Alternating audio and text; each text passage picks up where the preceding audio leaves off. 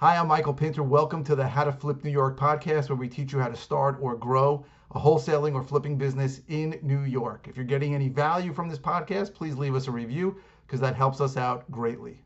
I got asked a question about shadow inventory or zombie houses. So the idea is that banks own this bunch of property and they're holding it.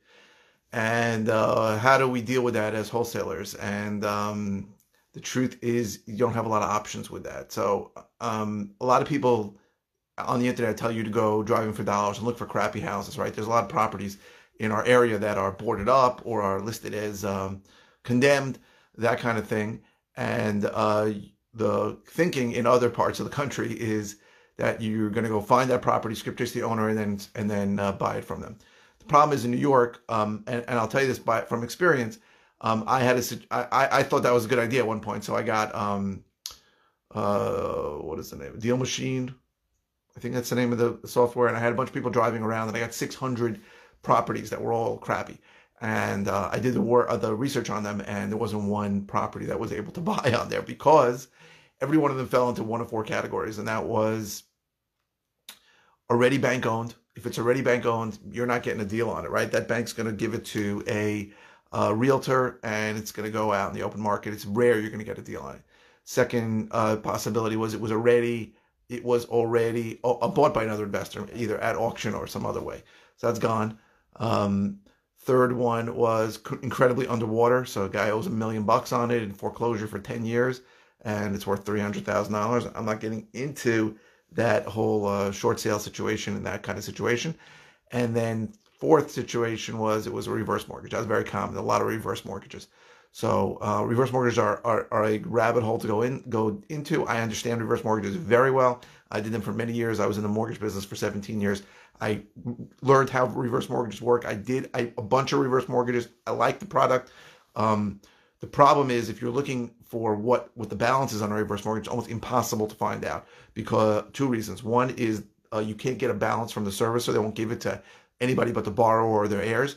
And at the time when these mortgages were recorded, they were recorded for 150% of the maximum allowed loan.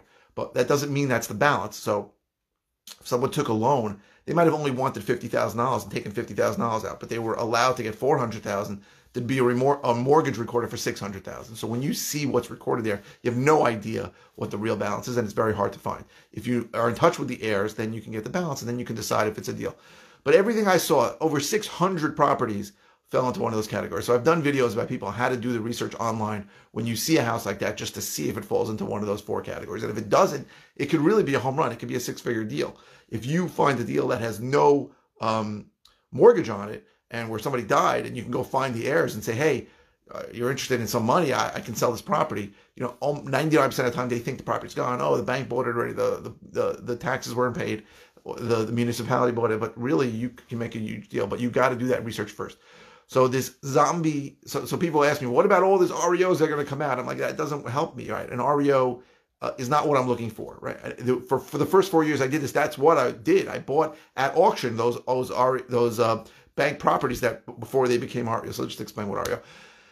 Explain the whole situation. A bank forecloses on a property. There's a long process in New York to foreclose. During that time, in theory, the buyer can you can buy the property and pay off the loan.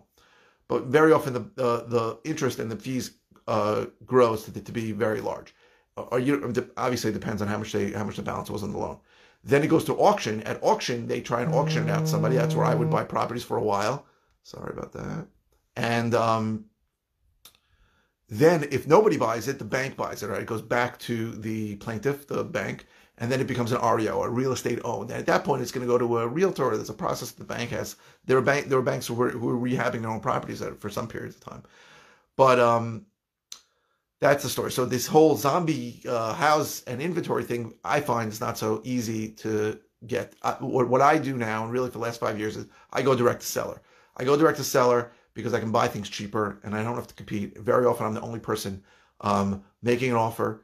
And even if there are other people making offers, very often I can get it just because of my sales tactics. So that's how I feel. That's the right way to go into the business, according to me, in my humble opinion. But But so this whole shadow inventory that people are talking about, that all these banks are holding out these properties and somehow they're like going to release them one day, is unlikely. In 2008, the banks were taking back property so fast, and at such a high rate that they were trying to sell them in bulk to people. But you needed a lot of money to go buy that, if you wanted to buy a bulk tape of 1,000 properties. So the whole zombie inventory REO thing, it's not going to really affect us much. I think that you really need to know how to do research online, in your area, to find out if a property is already if it's already if it falls into one of the four categories I said before. Hey, thanks for listening. We really appreciate it. Go to howtoflipnewyork.com for more information about the various ways that I can help you. And again, if you can leave a review, that would really help us out.